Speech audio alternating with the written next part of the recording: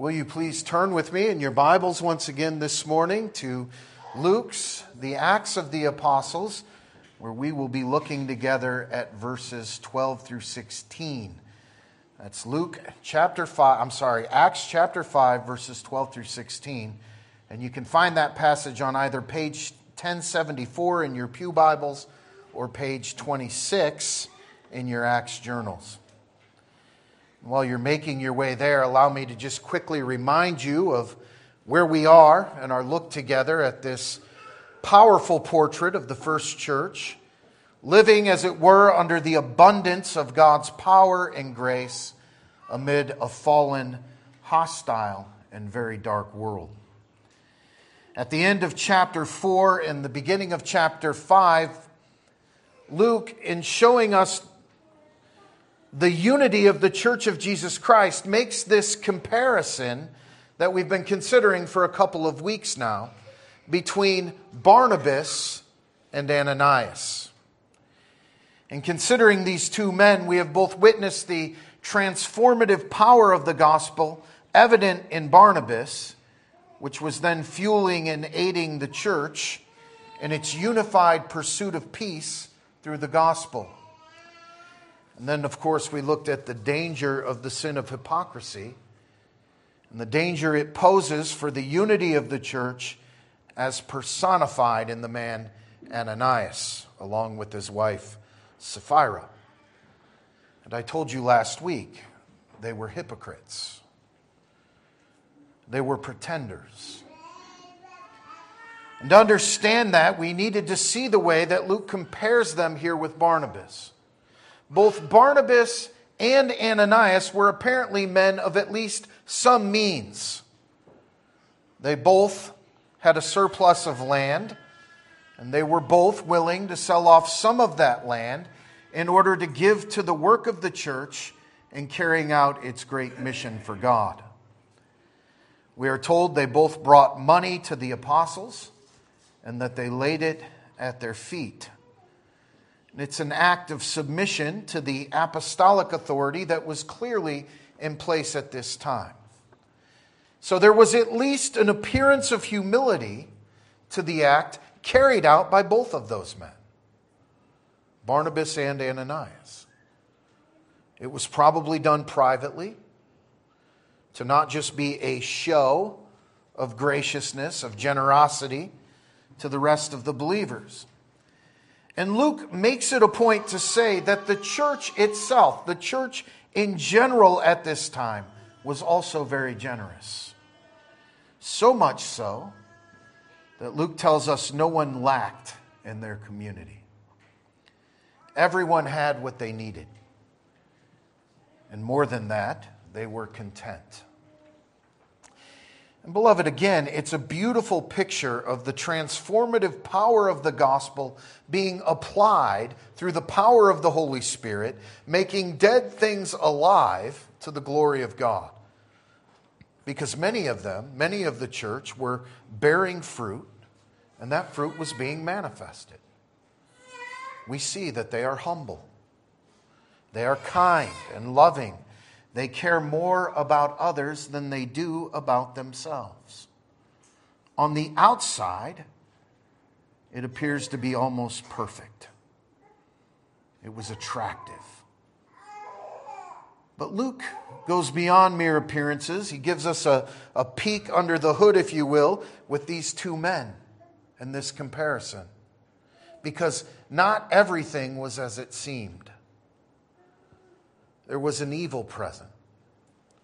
And it was an evil that sought to destroy, to disrupt the unity of the church. Satan was at work planting weeds among the wheat.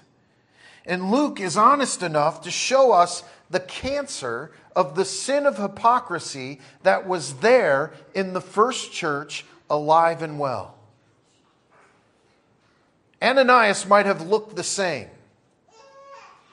But an inspection of the motives of his heart reveals something that was actually quite far away from transformation. Ananias was a liar. He had sold his own property, which was, of course, his right. But he had lied about the gift that he brought to the church, and he claimed to have given the whole of the proceeds from his land, when in reality he had held back some for himself. His motive for giving was to blend in where he did not belong. He sought the praises and the accolades of the church, though he himself still lived only for himself. He was still dead in trespasses and sins, still very much a son of his father, the devil. He was a poser, a pretender. And we learned a couple of things about the seriousness of the sin of hypocrisy here. Remember, Satan is subtle. Not all of his attacks are obvious attacks. Certainly he attacks from without, and we recognize that evil immediately. We see it in the persecution brought on by the Sanhedrin. It's wicked. But he also attacks the church from within. He has no problem seeking to blend in, even within the kingdom of God, if he can but just interrupt her peace. We also saw that hypocrisy rarely ever stands alone.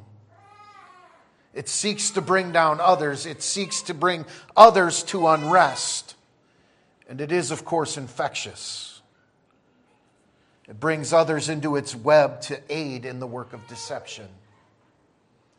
We saw it with Sapphira. She was entirely complicit in trying to gain some religious clout through her and her husband's lies. They were play actors. They were content to see the power of God all around them, but to never actually know its power until that power unmasked them. God has never called anyone to fake it in the Christian life. There are no rewards for at least looking the part. Transformation through the power of the Holy Spirit, applying the glorious truth of the gospel, is from the inside out and not the other way around. Finally, beloved, we saw that God in His holiness will not be mocked. Hypocrisy will always be rooted out of the true kingdom of God. And it may not be instantaneous, but ultimately no untruth, no falsehood will ever stand in His holy presence. It will eventually be rooted out. Ananias and Sapphira both immediately received God's judgment for their lies. They did not take God seriously. And of course, we see that they were wrong. Much in the same way that Achan did in Joshua chapter 7. He thought nothing of keeping back just a little bit of God's treasure for himself. And of course, his family was wiped out in Israel. I pointed out to you, we see it in Scripture again and again and again. God is never mocked. God will be regarded as holy. And praise be to Him, beloved, that the door of salvation is still wide open to us. He is long-suffering. He is kind. He is merciful, as well as He is holy. And we would do well to keep all of that at the very front of our minds this morning as we see Almighty God continuing to work His perfect and holy will through His kingdom in the passage that is before us this morning. So if you would, please follow along with me as I read the holy, inerrant, and infallible word of our Lord, Acts chapter 5, verses 12 through 16. Hear now the word of our Lord. And through the hands of the apostles, many signs and wonders were done among the people. And they were all with one accord in Solomon's porch. Yet none of the rest dared join them, but the people esteemed them highly. And believers were increasingly added to the Lord, multitudes of both men and women, so that they brought the sick out into the streets and laid them on beds and couches, that at least the shadow of Peter passing by might fall on some of them. Also, a multitude gathered from the surrounding cities to Jerusalem, bringing sick people and those who were tormented by unclean spirits, and they were all healed. This is the word of our Lord. May He always bless the reading of it. Let's pray. Heavenly Father, again, we're grateful for the opportunity to come before your word this morning. We pray that you would clear our hearts and our minds of the many things that distract us. Father, allow us to give our attention to your word this morning so that hearing it, we might see it and be transformed by it for your glory. And Father, we ask it in Jesus' name. Amen. One of the first things that I would say we need to see here is that this is a direct answer to the prayer of the church that we looked at just a few weeks ago in chapter 4. Perhaps you already recognized it. You remember, Peter and John were released from the temple jail, and the very first thing they did was seek out their brothers and their sisters in Christ and fall to their knees and pray together. And I'm not going to rehash it all again this morning, but in that prayer, after acknowledging God's awesome character, they asked specifically for the boldness to preach the Word of God, to preach the gospel of Jesus Christ in the face of oppression that was all around them. And they said, beginning in verse 29 of chapter 4, "Now, Lord, look on their threats and grant to your servants that with all boldness they may speak your word by stretching out your hand to heal, and that signs and wonders may be done through the name of your holy servant Jesus."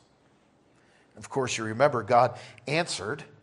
He affirmed their prayer by shaking the very earth beneath their feet. And now here we are in Acts chapter 5. Ananias and Sapphira have received the very judgment of God against their sin of hypocrisy, being pretenders in the kingdom. Their lives have been taken from them. We really do not get too much of a time indicator here as to know how much time has passed since that moment and the time that great fear came upon all the church and upon all who heard of these things in verse 11.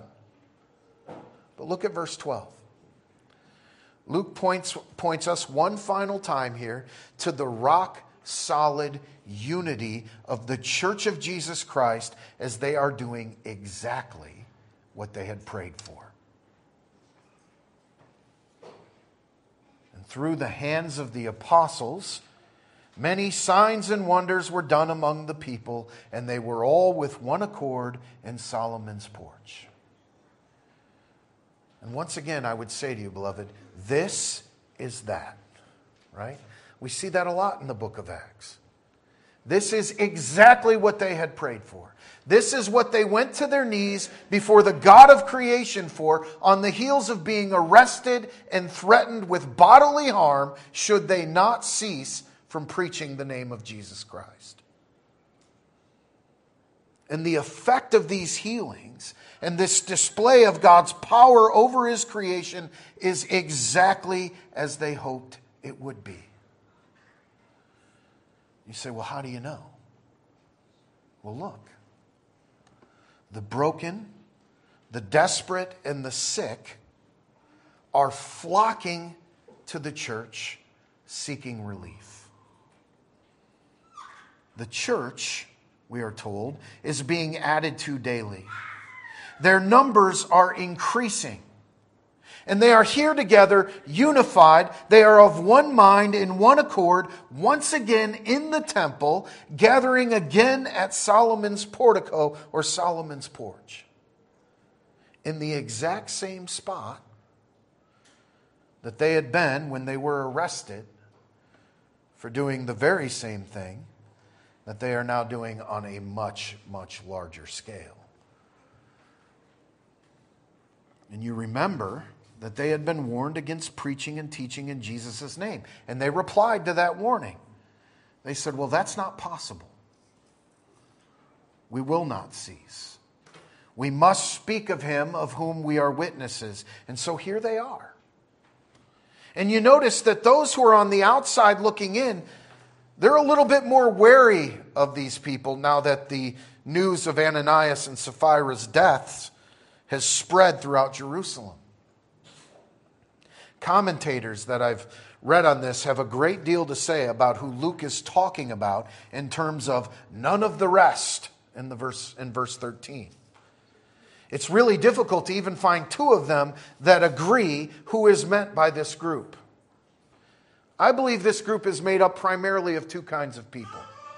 First and foremost, I think it is made up of other hypocrites who at one time may have sought the company of Christians for one selfish reason or another. They are now in this group who has very good reason to be afraid, or at least very good reason to fear any association with the church. It is a kingdom of truth, and as such, it is not a safe place for hypocrisy or for hypocrites to hide. I think the rest of this group then is probably made up of those who fear the rulers of the temple, the Sanhedrin, more than they fear God. My guess is they are the ones who, though afraid, they esteem these workers of miracles and healing very highly.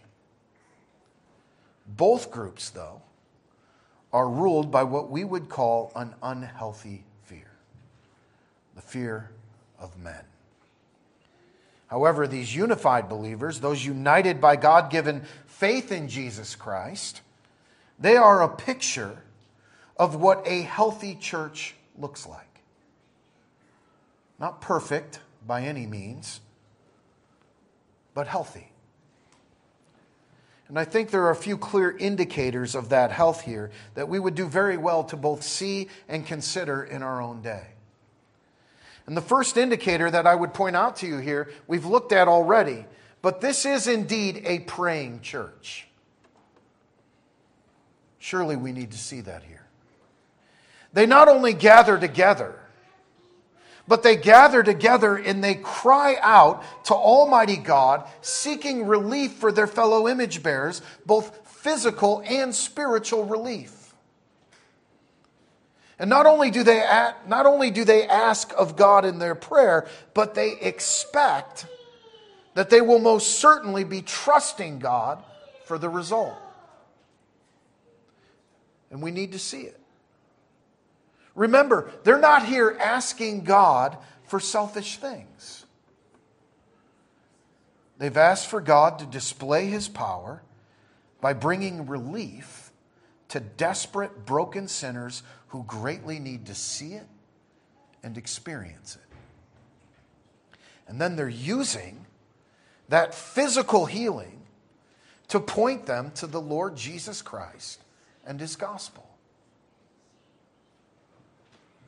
And beloved, you see the desperation of the people for it in verse 15. Look at what Luke says. So that they brought the sick out into the streets and laid them on beds and couches, that at least the shadow of Peter passing by might fall on some of them. They are desperate for relief. They are seeking anything and everything for some kind of comfort. It's desperation.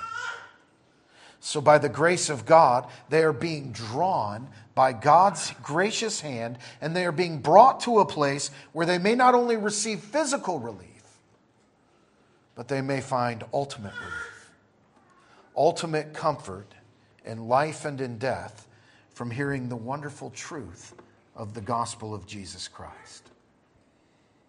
You understand the picture. This church prayed. They really prayed. They cried out to God. They trusted Him with their prayer. They trusted Him to answer that prayer for His glory. And they carried out their mission to be His witnesses by His grace. It's a praying church, because this is a praying kingdom. And a praying church, living by faith in Jesus Christ, is an expectant church. They are being used of God to carry out His perfect will on the earth. And so, beloved, we're challenged here right out of the gate, aren't we? We have to ask. These pictures of a healthy church are a great time to do some spiritual triage, right? Are we a praying church? Are you a praying servant? Do you avail yourself to this most precious gift that God has given to us in and through Jesus Christ? To speak with Him. To petition the Almighty. To carry out our mission to show the world beautiful salvation in and through the person and work of the Lord Jesus Christ. Is this the prayer of your heart? We need to search them. If we're truly going to perform any spiritual triage here, we must search our hearts. And this is where it starts. Are we praying?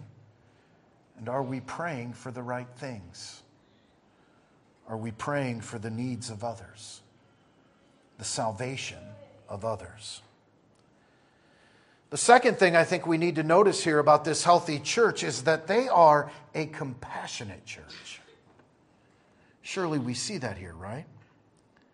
They care about the needs of others more than they care about their own concerns. In fact, their concern is others. They're not concerned even with their own safety. We have to notice that. I'm going to come back to it in a minute, but they are far more concerned with relief being handed out to suffering people. They are content to be there in a place of suffering, surrounded by sick people, surrounded by disease and worse, surrounded by demon possession, a vast collection of misery. And there they are, ministering to the sick and the infirm in the hopes that they may use that occasion to minister to their souls through the gospel.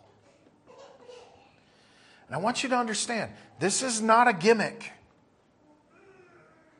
They really are healing the sick. They really are casting out demons in Jesus' name. They really are administering relief to a large gathering of desperate relief seekers. And it's not just to trick people into gathering so they can use a classic bait and switch technique to sell them Jesus. They really do care. They have compassion for the suffering. They have compassion for these crowds because they themselves have been on the receiving end of the compassion of their King, King Jesus. You understand, this is a mark of a healthy church. Having received compassion and mercy, they are compassionate and merciful. Not because it's a rule, but because we have changed. We have, by the grace of God, gotten over ourselves. We have been transformed. The power of the gospel has made us new. We have been desperate to find relief.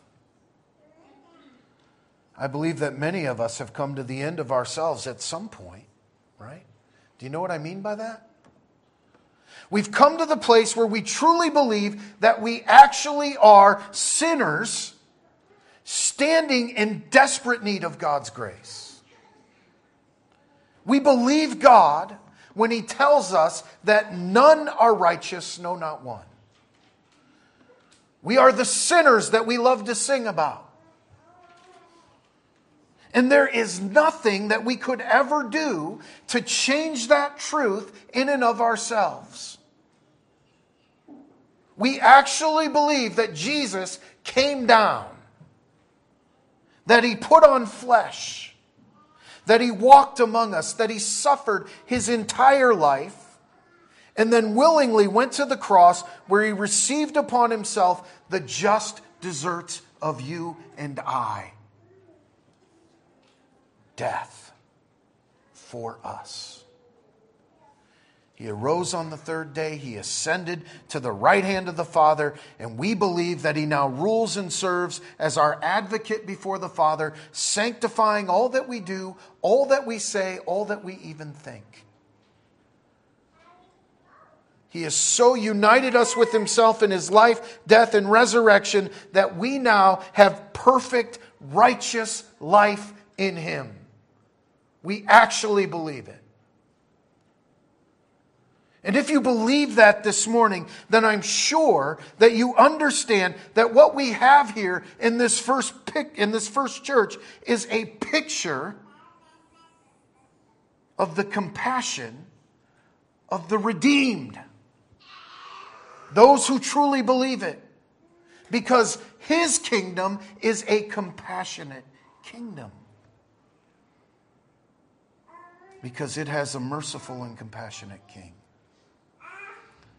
The power of God healing them physically opens them up to being healed spiritually. And the apostles are the means for that healing. God is using them to build his kingdom for his glory. And it is a compassionate, a merciful kingdom. And again, beloved, we see it here, right? And so we have to ask, can this be said about us? I find it very interesting here that God is building his kingdom this way. I mean, here we are, talking about taking the pulse, so to speak, here of what a healthy church is. And God is filling that church with the sick and the infirm and the weak. It's certainly not the model for building a church today, is it? So why does he do it? Because it is the sick who know they need healing. It is the desperate who know they need a Savior.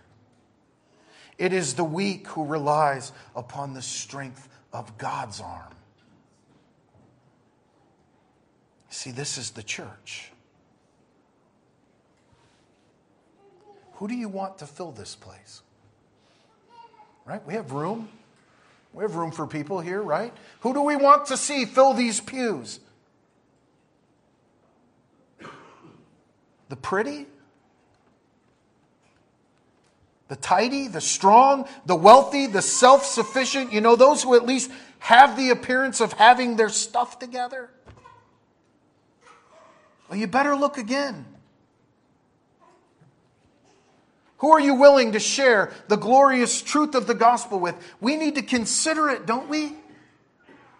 The branches, you and I, get our strength only through the vine, the Lord Jesus Christ. And the truth is, we have no strength. It is Christ who brings life to his church. Only Christ can make dead things alive. And he uses his church to reach out to the sick, to the weak, and the sinner. Is he using us? Is he using you? Why, or perhaps even more difficult to work through, why not? Beloved, make no mistake, God's kingdom is a compassionate kingdom. And I want to be crystal clear. That means there's no room for mean people. Do you understand? Repentant mean people, there's room. Content mean people, there is no room. Because it's a compassionate kingdom. God brings comfort in this kingdom. And so we have to ask, are we compassionate? Are we merciful? Because if we are, then the kingdom of God has plenty of work for us to do. Thirdly, we see here that they are unafraid. Another sign of a healthy church. It's come up already, and it's going to come up again and again throughout the book of Acts. I'm not going to spend too much time on it here this morning, but we do need to see it. They are entirely unafraid. Consider what they're doing here in carrying out this work. They did not take the warning to heart from the Sanhedrin, and they're about to pay a price for it. Not because they're rebellious in any way. They are simply trusting God to work His purposes either way, whether it be through being ignored or through suffering. They are there to carry out the will of their Father by faith. And they're doing it again right under the nose of the authorities. The very ones who warned them, threatened them. The ones who are just about to inflict real pain and real suffering upon them. The ones who will even take the lives of some of them. Here we are halfway through chapter 5. Chapter 7, we meet Stephen, the first martyr. Things are escalating here. They are once again gathered on Solomon's porch in the temple courtyard, and they're not doing anything here quietly. People from all over the city of Jerusalem are flocking towards this little group on Solomon's porch in droves. That alone would be more than enough to create a scene that could not be ignored. But it's not even just them. Luke tells us it's even people from the surrounding cities, Gentiles even, that are making their way to the apostles to find comfort and relief. Broken people are flocking into the temple everywhere. Suffering people who've been crushed under the weight of sin and its inevitable curse. By the grace of God, they are finding relief. This is the kingdom that is unafraid of the opinions or even the actions of men and their rulings which go contrary to the Word of God. And I want you to understand, it's not just rebellion. These men have been called to this. They're doing God's work. They're being witnesses to Jesus Christ and His resurrection and what it means for the people. They're pointing the world towards the Lord Jesus Christ. No man-made rule will ever stand in the way of that. This kingdom is unafraid because they know the King. And nothing can harm them outside of His purposes. Nothing can stand against Him. They are living out His perfect, holy, and immutable will. What do they have to fear? Nothing. They belong to God. They know Him through His Word. They know that nothing can stand in the way of His will. He is God. And so they are rightly unafraid of whatever's coming their way. They just want to get people to Jesus. And so, beloved, I'm asking you, is this our frame of mind? Do we fear God and not men? Are we desperate to get people to Jesus, or at least as desperate to get people to Jesus as we are to get ourselves out of harm's way? Get ourselves out of being made uncomfortable. A healthy church is unafraid of the world and its purposes. They rightly declare with the psalmist, "Why do the nations rage? Why? Why bother? Nothing stands up to God." No, there's no foolish fear of man in this kingdom. And finally, I want us to see one thing here, one final thing that I think sort of flows out of the rest of them. A healthy kingdom or a healthy church is always a praying church. It's also always a compassionate church, an agent of God's mercy. It's also a church that is unafraid to stand up for the gospel of Jesus Christ, come whatever may. And all of that feeds the fourth and final thing here. It is a growing church, a growing kingdom. Now, I want you to understand, I'm not calling on us to adopt a church growth methodology that will attract people our way. A healthy church will never need gimmicks. God in His wisdom, through His gracious providence, will bring His people. And we have to see that here.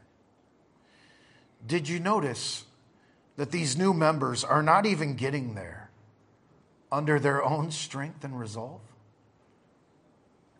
Did you catch that? Because it would be easy to be missed. Luke tells us they were being carried. They're being brought to a place where they will come into direct contact with the apostles and their gospel message of hope. They are so being crushed under the weight of their sin and its curse that they are unable to rise in their own strength and get to Jesus on their own terms by the power of their own two legs. And so the desperate are being carried into God's gracious presence. It's telling, isn't it? God is using His means to bring them. What do those means look like? Well, they are praying and trusting God to heal their friends and their loved ones. Perhaps in some of these cases, even just their acquaintances, maybe even strangers. It doesn't say. But they're certainly compassionate. They're certainly unafraid to walk into the temple grounds with their sick to seek out the apostles and not the priests. They look like the kingdom of God. Beloved, they look like a healthy church. Do you see it? This is the Christian life. The normal Christian life. This is what the King has called on us to do. We are to die to self, and through life in Christ, we are to live for others. Please don't take my word for it.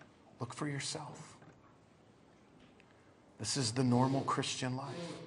This is a portrait of a truly healthy church. No one is here building the kingdom of God to fit their own desires. They're not at all here looking through this motley crew to build a church that suits everybody's fancies. They're not here pursuing anything akin to uniformity. The church is a rest area for weary travelers on the road of life in a broken world, driven in these broken bodies. And it's never a convention to your own good ideas. The church is and should be infiltrated by sick people, broken people, desperate people, people who, just like us, desperately need to get to Jesus. So I want to close this morning with a challenge. As I've mentioned already, there is some spiritual triage going on here in Acts chapter 5. What is our temperature this morning? What is our pulse? How do we look? And what are we going to do about it if we don't measure up? Beloved, will you run to Jesus and be blessed with His life so that you may truly be a blessing to others who are also desperately running to Jesus? I pray that we will, to the glory of our risen and reigning King. Amen.